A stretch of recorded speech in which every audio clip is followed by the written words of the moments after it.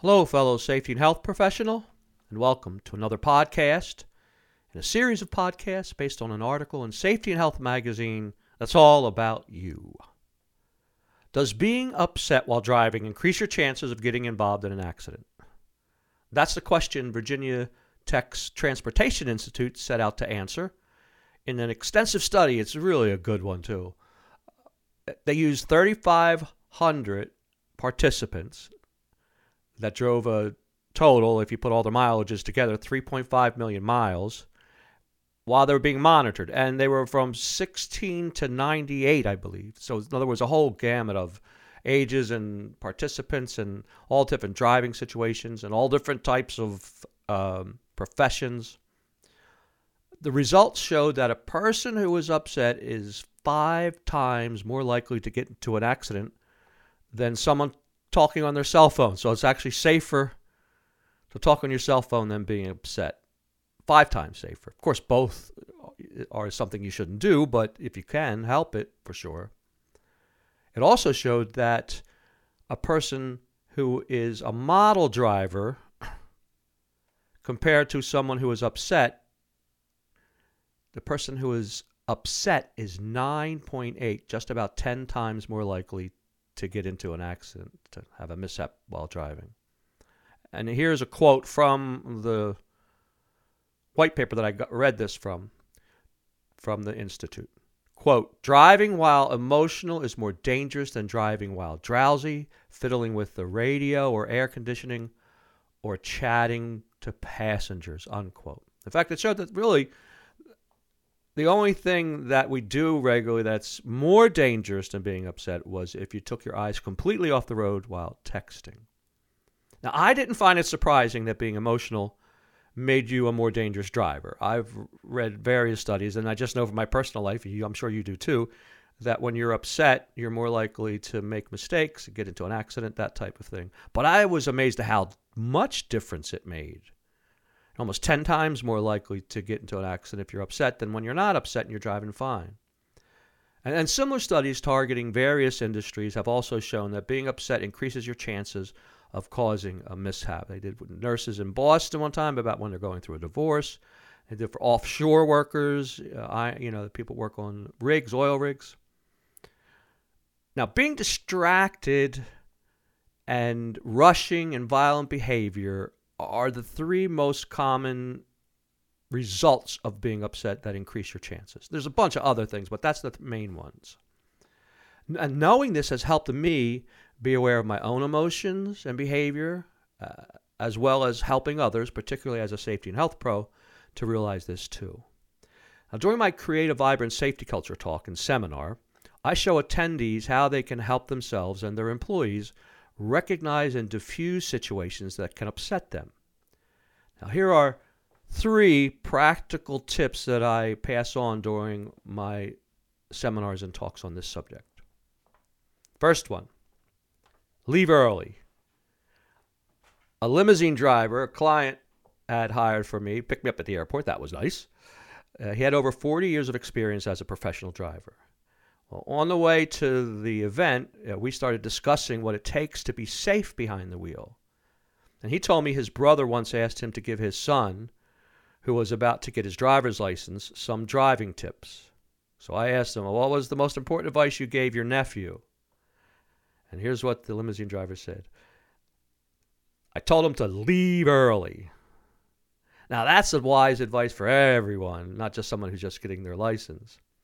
Because when you give yourself plenty of time to do something, in this case, get to a place you're driving to, you tend to be more relaxed, no matter what you're doing. You're also less likely to rush, get frustrated, if something holds you up, like, say, heavy traffic or a detour you didn't expect. Though I always have, since probably my early 30s, tended to leave early for my travels. I did that before I met this limousine driver. But after talking to him and after he said that, I started leaving even earlier, and I started giving myself more time for any physical projects, particularly that I had. If I'm going to go do something out in the backyard or clean the leaves or do something around the house. Number 2, put things in perspective. I tell this story regularly. I've been for many years, and it's a true story, something that happened while I was a safety supervisor at a power plant. One of the mechanics, he was a bodybuilder, a really strong man, and he was a real nice guy. He didn't seem to have any temper problems. This was the first time something like what I'm going to tell you happened to him. But he actually got mad at a bolt. He was trying to remove a bolt to open up a pipe, a flange in a pipe. And this one bolt was really being stubborn, and he went to great lengths to try to get it to loosen. And when it finally broke loose, he hit his head, and at least this is what he told me in the accident investigation, with what's called a cheater bar, which is like a crowbar you put on top of a wrench to give it more leverage. And the cheater bar came off the wrench, hit him in the head, and he got stitches. So it was actually a recordable incident. Now, I don't know how mad I would have gotten at the bolt, but I do know it's common for people to get angry at the simplest thing, like inanimate objects, like a drawer in your kitchen getting stuck. I know that's true because years ago I broke the handle on a drawer, because I kept on yanking. I got really mad at it. And I don't do that anymore. I take time to realize that this isn't that important. It's not worth me breaking something or getting hurt. And so that's another thing you can pass on to your employees, and that realize that, look, it's an inanimate object or something's happening. It's not that important enough for you to get angry and get hurt. Number 3, take a break. This is an age-old advice, and it still works. As a safety and health pro on job sites, I've conducted dozens, maybe you have too, of what we used to call them take-twos in the nuclear industry, or where you would do a pre-job briefing or everybody stand around and talk about what the hazards are. We even had a list we'd go over. And I've stopped jobs for hazards, or somebody not following a procedure, a safety procedure. But I've also various times stopped jobs, had the folks who were working on whatever to step away from the job because I could tell they were upset or something wasn't going right. They were getting frustrated.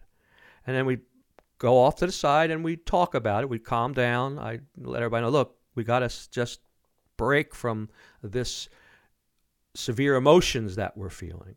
Well, I do that to myself now too. Like if I have something that's going on that I'm starting to get upset about, if I'm trying to fix something and it doesn't go the way I want to, or I'm driving and I'm really getting upset, I'll pull over or take a break or do something that will help calm me down. I usually use my breath, which I've talked about before and written about before in these articles. I'll take a break and then pay attention to my breathing. It works. It works. In fact, it's almost miraculous how well it'll help you reduce your negative emotions. Now, everybody gets upset sometimes and to varying degrees. And as the VT Transportation Institute study I mentioned at the beginning of this podcast, it's a safety issue, an important one. But it's also a quality of life factor, because when you are upset, you're not enjoying yourself. And that's another reason to work on and use these 3 tips I passed on to you.